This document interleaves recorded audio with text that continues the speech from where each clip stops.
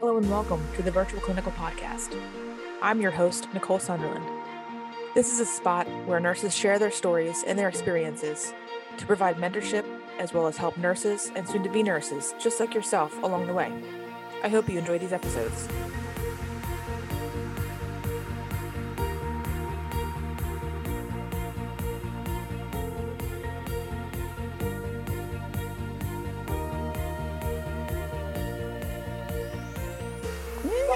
Well, welcome to, excuse my voice, season 4, episode 4 of the Virtual Clinical Podcast. I am joined today by Susan Farese, MSN RN. She lives now in San Diego, but she's literally probably lived all over the world, at least all over the East Coast. She is also a poet, a nurse, a veteran. So I'm super excited to talk to my first ever veteran nurse. And I mean military veteran, not, a veteran, I'm now retired. And PR professional, and recently published her second edition of her 1993 book, Poetic Expressions in Nursing, Sharing the Caring in 2021. Susan, welcome to the podcast. Why, thank you, Nicole. Great here, finally. Yeah, finally. We've had some scheduling things going on, and my goodness, I'm so happy to finally have a chat with you today. So I ask everybody, the first question is, why did you become a nurse? Oh my goodness, it's a good question. I told my guidance counselor in high school that I like people and I like science. I remember him asking me because I really didn't know. This is graduating in 74 from high school. So at that time, nursing was pretty popular. I did like science. I did have a gravitation to connecting with people. And I also have an early childhood experience with my maternal grandmother, who was 60 years old when she passed from complications of early Alzheimer's disease, when nobody knew what it was. Yeah. So I grew up from age 8 to about 14 with this situation in our family. My mom was in her 30s at the time, and I had a baby brother from 63 on, and she started acting a little differently gradually, but it took several more years, doctor to doctor, finally diagnosed. And she ultimately was institutionalized for her safety and ours. Yeah. And so it was a traumatic experience for me as a child, but I knew that I had a good heart, caring in my heart, and grew up kind of matured quite early because of that early experience with my grandmother, who was my soulmate, by the way. Isn't that funny? I think my grandma is my soulmate as well. She's still living. And I just have this connection with her that I don't have with any other relative, like not even my mom, which it's okay, right? But like grandmothers just for some reason are just the best people ever. And there's something that happens when you get to know your grandma, and it's like a special touch, and you never lose sight of that most times, Right. I do have a question. We are just on audio, right? We're just on audio, yeah. Okay, because I'm ready no matter what. But you can see up in my virtual screen here is grandma and me up on the right. Next to my that's so nice. I was going to mention that to our listeners. Yeah, so we'll get to that. Yeah. So Susan has like all these things behind her, these pictures that are so wonderful that we've been sharing a conversation now for probably about a good 20 minutes. And all these awesome photos. And I love when people want to share like their backgrounds visually as well as tell stories. So you know what? Go for it. Right. And also, okay, so before I knew I wanted to be a nurse, I wanted to be an actor. Same. I grew up, go ahead. I grew up with a mom who was a dance teacher and a professional singer. And I took dance lessons. That was my thing. I didn't do Girl Scouts or any other activities, but dancing school. I wanted to be an actress. And I remember my mother saying, you're going to have to knock on doors to be an actress. You're going to have to do a lot of work. It's going to be very competitive, blah, blah, blah, blah, blah. So I remember hearing all that. So long story short, I'm an actress now. So, it all worked out. But as far as nursing, I think grandma was the catalyst that brought me into the nursing world. That's awesome. I too. So Susan and I have had email conversations, and we've kind of had this like connection. Oh yeah. And I really didn't know like what kind of connection was going to be. I was like, okay, we have a connection. Like, that's great. Right. But that's so crazy that, you want to be an actress. I remember in my childhood that I wanted to be an actor because I saw all the people on the magazines, and my parents would never take me to any kind of like actor studio or anything. They're like, no, absolutely not. And looking back is a really good decision that they did not do that, because even though I lend my voice in this podcast, the amount of things you read in news about the child actors becoming drug addicts or something else is Yeah, so yeah. disheartening.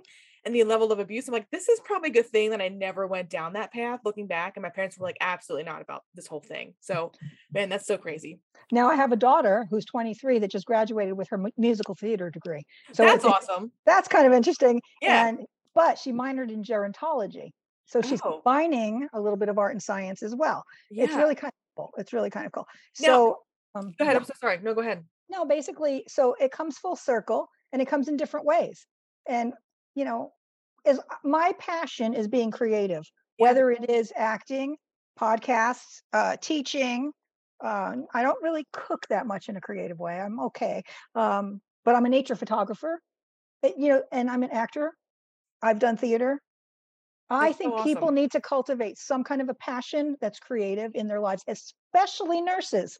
And I Oh, hope you're all absolutely. listening because it's so important to take care of your stress and relieve your stress in a cathartic, therapeutic, good way, uh, Yeah, as much as possible with the kind of absolutely. life you live. Yeah.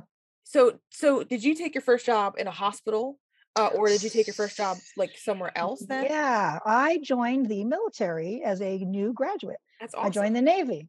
So I was commissioned in the Navy in 1978, and I was stationed in San Diego, where I am today. I'm back in San Diego. It was, 3 years. And then I transferred to the Army Nurse Corps. So I was in the Navy Nurse Corps and then the Army Nurse Corps for the next 9.5 years. I was stationed, gosh, where was I? I mean, I started in San Diego and then Georgia and then California and then Korea, South Korea, Wow. and then graduate school, got my master's, and then Virginia. So I was in like 6 different places throughout that almost 13 years. And I worked in, do you need to know what clinical areas too, or If you want to does share that like types help? of I mean, units, that's yeah, absolutely helpful. Yeah. yeah. I started in a general medicine male ward, they call them in the Navy. So it was at least 20 to 30 patients on this open bay ward. Wow. I was burnt out in my very first job. So I bet. this is a key point here, a pearl for today. I didn't know I was burnt out, but I was dealing with death as a 20-something-year-old and, you know, very, very chronic, I don't know, all different types of diseases, away from home, cross country and all that. And one day the nursing supervisor made rounds and she said, by the end of the day, I want you to tell me how much leave you're taking, which is vacation, and where you want to work when you come back. Those two things. I was burnt out, didn't know it in my very first job. So I chose from general medicine, I went to cardiothoracic surgery, step down. And so we prepared the patients for cardiac surgery, and then we got them back from the unit when they were finished in the ICU. So a lot of telemetry and things like that. So that was my Navy experience. And then in the Army, when I transferred, I was in surgical intensive care and recovery room, or PACU. And then I transferred to ER and nursing education, orthopedic surgery.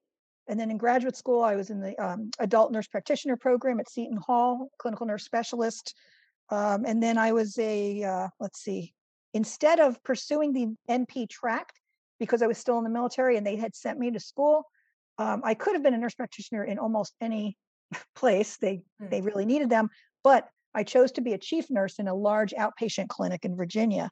And I did that as well as nursing education and in intensive care in that last duty station. So I've got a pretty diversified adult Yeah. med surg, intensive care, and nursing education background. Um, and then I got out in 1990 and became a nurse entrepreneur. So after all my clinical in the military, it prepared me, and my graduate degree prepared me to deal with change, relocation, reinventing myself, the beginning of all that. Yeah. Based on where I was in the military, we moved about every year to 3 years in jobs and duty stations. So it fostered a semblance of, okay, I can adapt. Okay, what's next? Absolutely. Getting that itching of where am I moving to next? Now I'm luckily in the same place for 10 years, around, I think it was 10 years here. Yeah, 11 years here in San Diego, but it's the longest place I've ever lived anywhere. So, and I'm old. That's awesome though. I mean, like I don't think I've ever met somebody with that broad of an experience. Even even though you kind of had to move every 1 to 3 years, right? But I just think about myself, starting nursing back when I first did nursing school and experienced death for the first time. Mm-hmm. And this patient was normal for like the beginning of this week. And then like just was this totally different person at the end of the week. Like didn't know who he was, didn't know where he was confused, walking the hallways at night without us knowing about it, like all these things. And then like 2 days after he had passed. And that shocked me to the bone Absolutely. because no one teaches you about death. And how can they, right? Because when you don't see it, you're not going to really take it in and ingest it. And if you're like 20 some years old, it's not going to be a fair process in your mind. You're probably going to have a large amount of dichotomy and like stress about it and fight about it in your own self. And I always prepare my students, who really want to go see a gift of life is what our organ donation process is called here. They want to go see this case happen in the OR. And I'm like, that's fine, but we need to decompress this once you're back. Absolutely. What you're going to see may affect you and you might not be okay with it, right? I am, as a nurse, I've been on my unit for 11 years. I'm very much okay with brain death. I've gotten used to it. I've gotten over it. I kind of have accepted that the body has already chosen its path when it's decided about brain death, right? Death after cardiac death is another type of thing that we deal with in donation processes. And those are significantly harder because you have to wait an hour for the patient to die in the OR before they can even take those organs. And sometimes that doesn't even happen. And so now you come back to a family that's been so like excited about the donation process to learn that their loved one hadn't died in time and they were returned to this room. It's a very difficult emotional roller coaster you go through. Absolutely. Because it feels like you failed, right? You prepare this person, you've done all this work, and then it just didn't happen. And it just feels like a giant failure. And it's so hard. So that whole thing that happened in your 20s, I try to like educate my students all the time that if you're feeling some sort of way anyway, let me know if you want to. I don't force anybody, right? But going through that process, digesting that process, letting it go, hands down, one of the most important things that I think any new nurse could learn, because you're going to step into units and you might see something that just shocks the living daylights out of you. And how are you going to handle that, right? And also, you teach students of different ages. They're not always young, coming right out of college in their 20s, right? I mean, there are some adults that you teach probably too, and they may have some life experiences to help the younger ones in your clinical groups and whatever. Hey, I've been through this, or I lost my mom, or whatever, to help each other, and cultivate a good feeling in each clinical group, as well as in lecture and everywhere. Nursing should be collegial and in good spirit always, because we need each other. We need that emotional support. Absolutely. That's amazing. Yeah. Gosh, I'm trying to think of my life here. It's so long. It's okay if you can't think of your life. That's fine. I have a little paragraph here though. I know what I wanted to say. After I got out of the military, I gave myself a present. When I was stationed in Korea, a doctor friend brought the Myers-Briggs over, and we were all doing it as like a informal thing. Well, I went to the course to become a consultant with the Myers-Briggs as I got out of the military in 1990. And when I did our family and went to this course and saw that I was kind of an apple in a basket of oranges. I'm not a typical nurse type or a typical military type. I'm more of a creative entrepreneurial type. So, for example, in a code situation, I'm the one that's got the big picture. Did go to the lab, go with the parents, the family. I wasn't necessarily at the airway, but I was at the big picture. Does that make sense? That was my, I just wanted to make sure everybody was okay in every way. Yeah. So I did that class, saw that I was entrepreneurial, and I said to my husband, I want to start a business. Okay, what do you want to do? Well, I like teaching others and motivating others. I knew that I liked those two things. So I started a business called Prosper Development Systems. And the Prosper stood for professional, staff, personal in the word prosper. So because in the military, I was staff development director. I taught personal development and professional development courses for a junior college when I got out of the military. So it was all making sense to me. I was teaching all these courses about goal setting and values clarification and purpose. Even back then, I was teaching about purpose. And that's the biggest buzzword today: Oh resilience, goodness. change theory, blah, blah, blah, leadership. It's It's all so this, it's different, but it's the same. And so I cultivated a list of all these programs and started doing nurse entrepreneurship, teaching continuing education programs. I had a provider number on and off. I would be invited to speak. I was a member of Sigma Theta Tau, and I was a distinguished lecturer for a year. I lived in Sweden with my husband, with one of his corporate positions. He was a CEO and executive the whole time. And so I said, what am I going to do in Sweden? So I connected. I first took a Swedish course for 3 weeks. So I learned enough on how to say hamburger and chicken and, bingo and things like that. But I also important, really important. Okay. You've got to have fun in your life.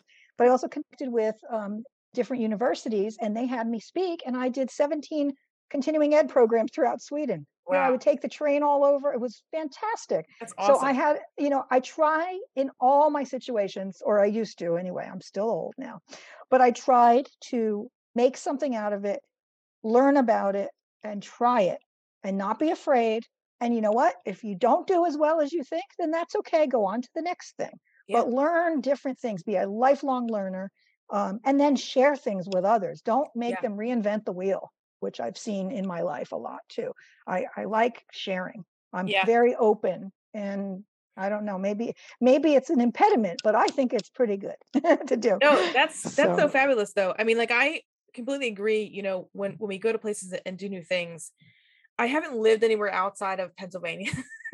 I've traveled outside of Pennsylvania, but I haven't ever lived and experienced a place outside of Pennsylvania. So but even when I do travel places, it inspires me so much to want to do more, and taking advantage of the opportunity that's in front of you instead of complaining about things is a really important value and also theme, I think, of our conversation, because you can literally be in any kind of situation and make it better, right? You can be in any situation and be creative with it and literally live the art and science of nursing, which is what we're all taught in nursing school. Absolutely. Right? The art and science. Yep. And make it so creative that it's become something that, inspires other people, right? So for me, it's this podcast. For you, it's sharing your information via the book you wrote, via the podcast you do, the website, teaching continuing education courses, the whole thing.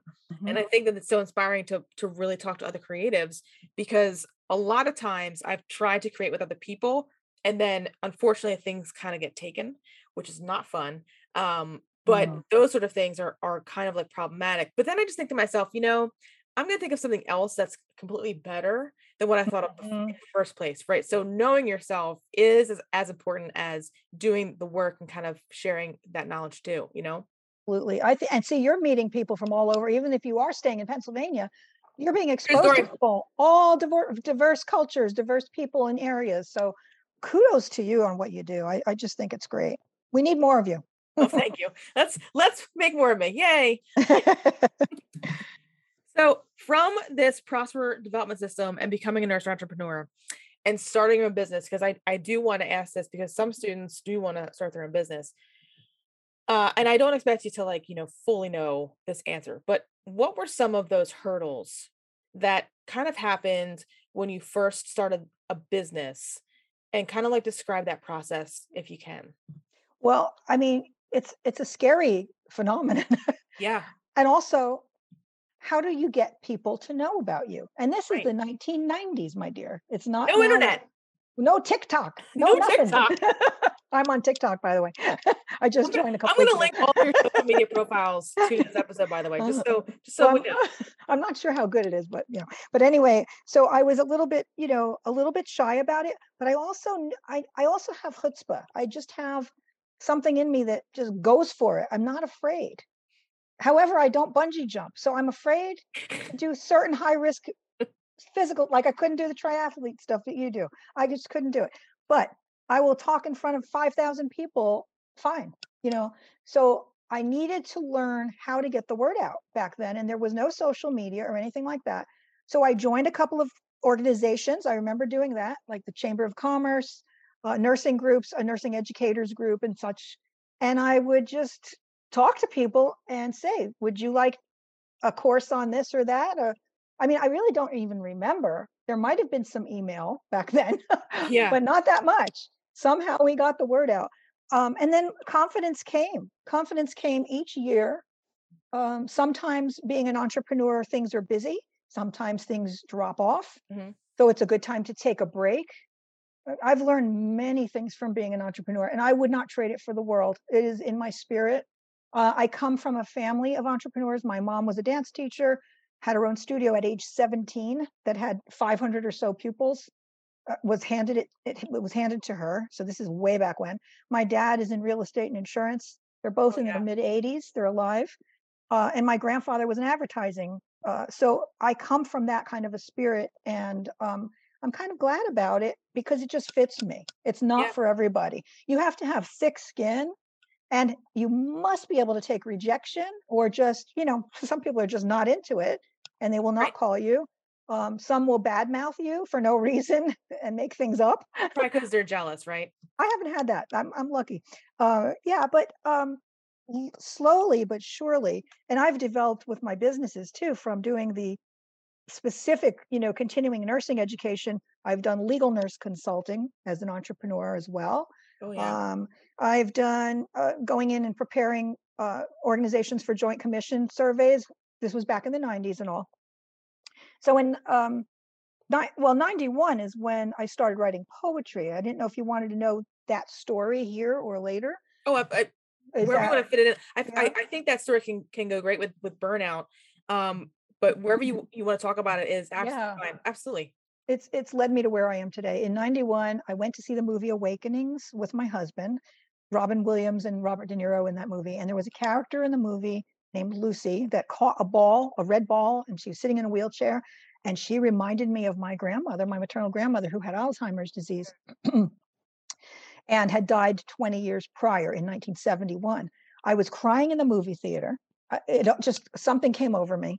And then a couple days later, my husband was on a business trip, and I just couldn't get to sleep this one night. I kept thinking about the movie, and this character, Mhm. because my grandmother kind of wasted away at the end, and you know was mute and vegetative and all. Yeah. And so I took a bath. I couldn't get to sleep. I had a glass of wine. I couldn't get to sleep. I just couldn't get to sleep that night that he was away. So I grabbed a journal that he had given me the year before at the holiday time, and I sat on the couch, and this poem poured out of me, 3 pages long, rhyming Wow. in time.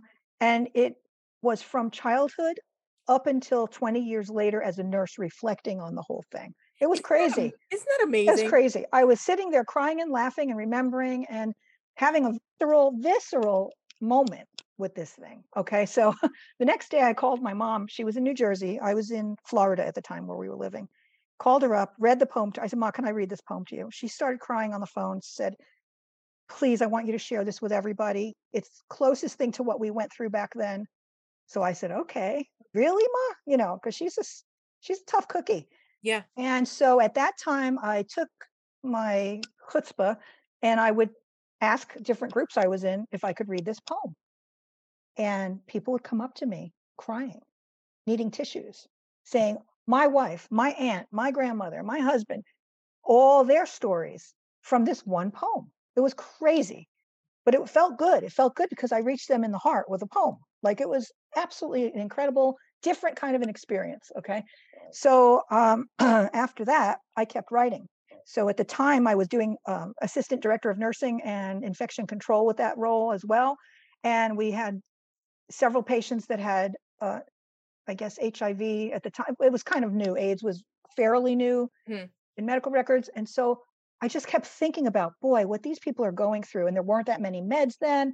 So I wrote some poems about HIV, but the poem was called On Sunsets, because I was thinking about, Hmm. gee, when I see a sunset, it's just so gorgeous. It gives me inspiration for the next day.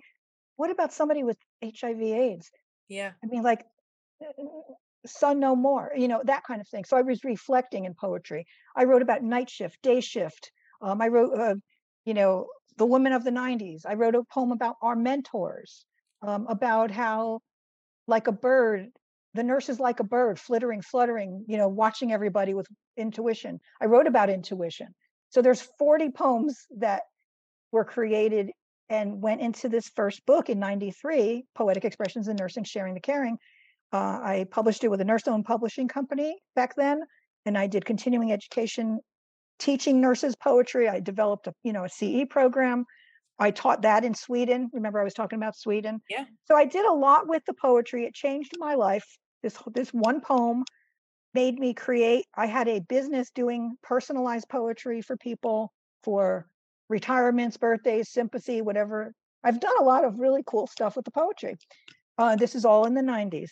That's And awesome. then and thank you. By the end, let's see, by 98. Oh, and I also worked in Duke University in research, cardiothoracic surgery, cardiac anesthesia, and cardiology. So I had really cool time in research. And then in 98, I became a mom, and I took 4 years off from 98 to 2002 and was a mommy. She's 23 now, my love bug.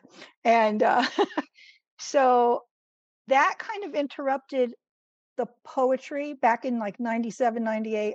After doing all that, took a break till 2002, did some more legal nurse consulting. And then in 2007, we moved to Boston, and they needed a real nurse to play nurse in Ricky Gervais' movie, The Invention of Lying. Are you in that movie? I'm gonna have to watch it. Well, so they called me up. I remember they said, "Can you be in this casino scene?" Blah blah blah blah blah. Before they knew I was a nurse, and I go, "Oh, I'm going to be away that weekend or whatever." And they said, "Are you available?" Wait a minute. They said, "You've got nursing on your acting resume. Are you really a nurse?" I said, "Yes." "Can you be available these 4 days?" Blah blah blah blah blah. I said, "Yes." "Will I get my SAG card? For continuity?" Yeah. "Yes. If you do 3 or more background days." So I was a background nurse. However, I was with the first team. I was with Ricky Gervais, That's awesome. Jason Bateman, Nada Despotovich, and Roz Ryan in these scenes where it's very, very, very interesting scene. I'm not going to tell you about it. You guys have to watch it. It's from I will link it. 2009. Yeah, The Invention Line. And the reason I got into the film stuff is my daughter is also an actor. She was in a few films in San Jose before we moved to Boston. So I was watching the process of filmmaking when I was her guardian on set, basically. Okay. This is really cool. So then and I did theater at age 50. I did Annie with her, and I was cast as Mrs. Greer. It was a dancing and singing role. It was absolutely so much fun. So my point is, I know I'm digressing.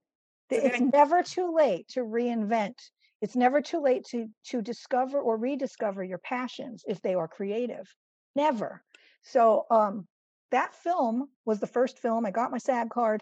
I then worked on The Edge of Darkness. I worked on The Fighter. I worked on a lot of films that were on location in the Boston area. And then we moved to San Diego. And most of the filming, of course, is in LA. So I did a little bit in LA. But then I became a PR publicist, public relations consultant with a theater, a professional theater here in 2010 for about 4 to 5 years. Joined their board and did their PR to get the word out about the shows they were doing, these professional shows. And then in 2016, I became a freelance publicist and PR. So I've worked with theaters, musicians, filmmakers, authors, many authors, as well as businesses. And that's led me up to today in a nutshell in my diversified life. It's a great diversified life. Like, this is someone that, you can literally look back on your life or have others look back on your life. And like, if you find passion in things and things kind of like lead you down this road, and if you keep saying like yes to like what you really love about stuff and what you're passionate about, it could lead you to some cool things like getting your SAG card, or like having your own like PR firm and freelancing over it, or writing poetry and just like having that lead you to so many other creative things. Like, who would have thought poetry would have led you to getting your SAG card down the road, right? And I'm also a nature photographer. I'm a bird watcher. And so I've been in art exhibits as well for veterans and, different creative opportunities in all different phases here. And it's like, I love life. And then the pandemic hit. And I thought, what the heck is going on? So I released the second edition of the book this year because I have such heartfelt feelings about the nursing profession, and I want to celebrate nurses. I want the public to know about, how valuable we are and how stressed out nurses are and Oh, burnt shit. out and even suicidal, Mhm. unbelievable, and depressed and anxious. All these emotions because they're dealing with others' problems and they're just so sad right now. I mean, it's been a very tough year and a half that we never anticipated. I never did in all my life. And I just want the world to know how special nurses are. And if this is one way with a book, I mean, I am getting good feedback, and that people that are not nurses love the book. They say, Yeah. this poem about whatever really touched me. Like there's one about caregivers. It's got nothing to do with nursing, but caregiving for an elderly parent. Um, Sorrow shared about, it's a sympathy poem for whoever. I've used it in different cards that I've sent people that have passed that are in the family or friends. Um, so my point with the book is celebrating things about nursing, stories from my life, um, things about day shift, night shift, hearing people talk in an elevator about patients. Some of these poems are funny or a farce. One about a physician when I was in the Navy, I'll never forget. He would go into the break room and steal the patient's food, like in the food refrigerator, like the Jello. And there's a poem about that. There's a poem about that. Assertiveness, circa 1970, whatever it was, whatever year it was. So I, I try to. I just try to educate and inspire and motivate and celebrate with this book. That's great because I mean, it's so it's so on point when when you release this book in 2021 after a pandemic that shut down everything. And I always wonder myself, like, when the AIDS pandemic hit, I don't think there was this much press and there was not this much self press that people can give themselves, right? Like on TikTok, on Twitter, Right, on right. Instagram.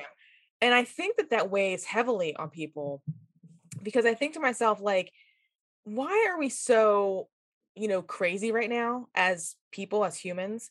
And there can't be this much, like outside of the pandemic, right? There can't be this much murder, right? There can't be this much of this. Like Mhm. just kind of like asking questions, right? And I always talk to people about this because I'm like, do you think it's because there's so much more out there that we're aware of? And awareness has created this whole mindset of like craziness in ourselves and we just don't know how to handle it. There's no control over it, right? Because people can just do whatever they want now. People can give themselves self-press. And I always kind of revert back to this sort of thing that you've created with like poems. And I'm like, where is the beauty in all this, right? Where is that level of, let's try to like express ourselves, but do it so in such a positive way Right, that instead of like putting the burden on people, we can lift them up with a creative endeavor like poetry. right. And, because I don't think that there was this uh, much out there during other pandemics. I mean, there's been other pandemics. There's been a flu pandemic, the AIDS pandemic, not quite as a shutdown as COVID, right? And I also think to myself, like, when something happens and you're just watching CNN all the time, it's just 24/7 for 8 days straight of the same story. Yeah. And if we shut the world off for a little while and just focus on things like you mentioned, like the sunset, how much better that would be? And I'm gonna have to buy this book now because I'm gonna read this poetry, Oh no, no, and it'll no, no. exist in the back of my reference library here. This is my We're reference gonna talk. We're library. gonna talk about that later, right after. You'll have a copy. Yeah, But and yeah, I'm but it's just beautiful to hear these things that, because it's so easy to take something and make it so others feel kind of like angst or regret or something like mhm. that. Whereas you create something and perhaps it might be surrounding angst or regret, but it's something beautiful and kind of like focuses on nature, you know? Right. It's recognizing the angst, definitely. And then seeing something else or seeing a process of something, just working stuff out on paper, getting it out. Like I said, some people can cook or dance or do whatever. There's some kind of a creative outlet is so important for nurses and everybody, I think, in the world, Yeah. especially during this time, Yeah. you Now, know. did you always know that you were like a poet? Did you have this Nope. inkling of like, oh, I'm gonna write, a haiku or something like that? Well, I knew I've always had excellent rhythm from dance. Okay. In fact, I have bongo drums and I just love Yeah. Like I have a really good, I could do songs in my head.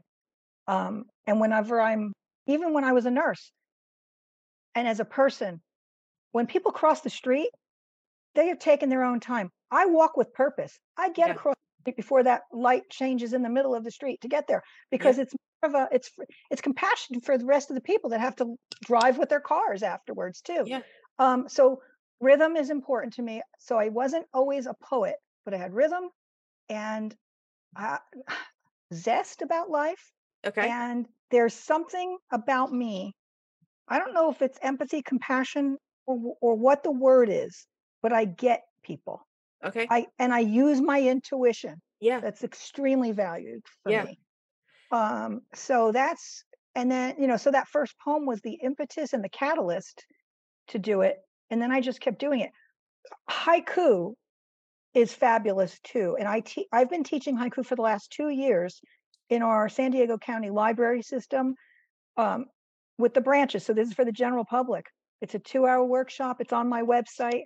And I go through a PowerPoint, but I use my nature photography as prompts to help people write. I do a little lecture, show these pictures, and people choose which photos they want to write about, or they could look out the window and write something. And then we all come back together. People that want to share will share, or they keep it to themselves, or they throw it out. But the people that share, then I ask them, how about if I use it in my blog and then you'll be published? That's So awesome. it's like a full What a great, circle. like, yeah, full circle, giving someone an opportunity. And you wouldn't That believe the stories that come out of people, I bet. Oh, I bet. And I, I think to myself so much on my philosophy classes, right? And I remember taking a perspectives on death class. Mhm. And I think every nursing program needs a perspectives on death class because it's so important to know how people die and why they die. Totally And agree. one of my favorite books is actually a Japanese I think it's called Death Poems, and they're Oh, Japanese haikus. And it's such a fabulous book because all the haikus are written kind of like right before someone dies, and it offers such a great poetic like look into their lives and really kind of brings perspectives of just this horrible thing that's about to happen, but they're completely at peace with it, exactly. and Exactly. they've written about it and they're going to share it with you so that you know that their life wasn't taken in vain. It wasn't, horrible. It was this beautiful thing. And now Exactly. here we are. So yeah, that's a great book for listeners to know as well. I don't know if I have it here. You know something? When I look up my book on Amazon, I see that Death Poems book. They put it up there on my page. You know how they do like Japanese Death Poems. recommended? Yes. It's a great Yes. book. Yeah. If Exactly. it's that'd be cool if you did like a whole like package deal with it, Yeah. Package deal. Yeah, because it's such a great, I like, know. it's such a great book that really like just brings everything in perspective. I remember trying to introduce it to, so we had this library that I kind of redid on our unit, and I donated a ton of books to it just because I want other people to read other things than like, dinosaur textbooks from literally the 1920s about neurosurgery that no one was opening. So I ended up putting a lot of books in there to kind of stimulate people's minds in a way that perhaps was different than what you were normally supposed to read. And one of them was the Japanese death poem book. And I remember getting this feedback like, why would you put poems on death in our Right. unit? I said, because people die here.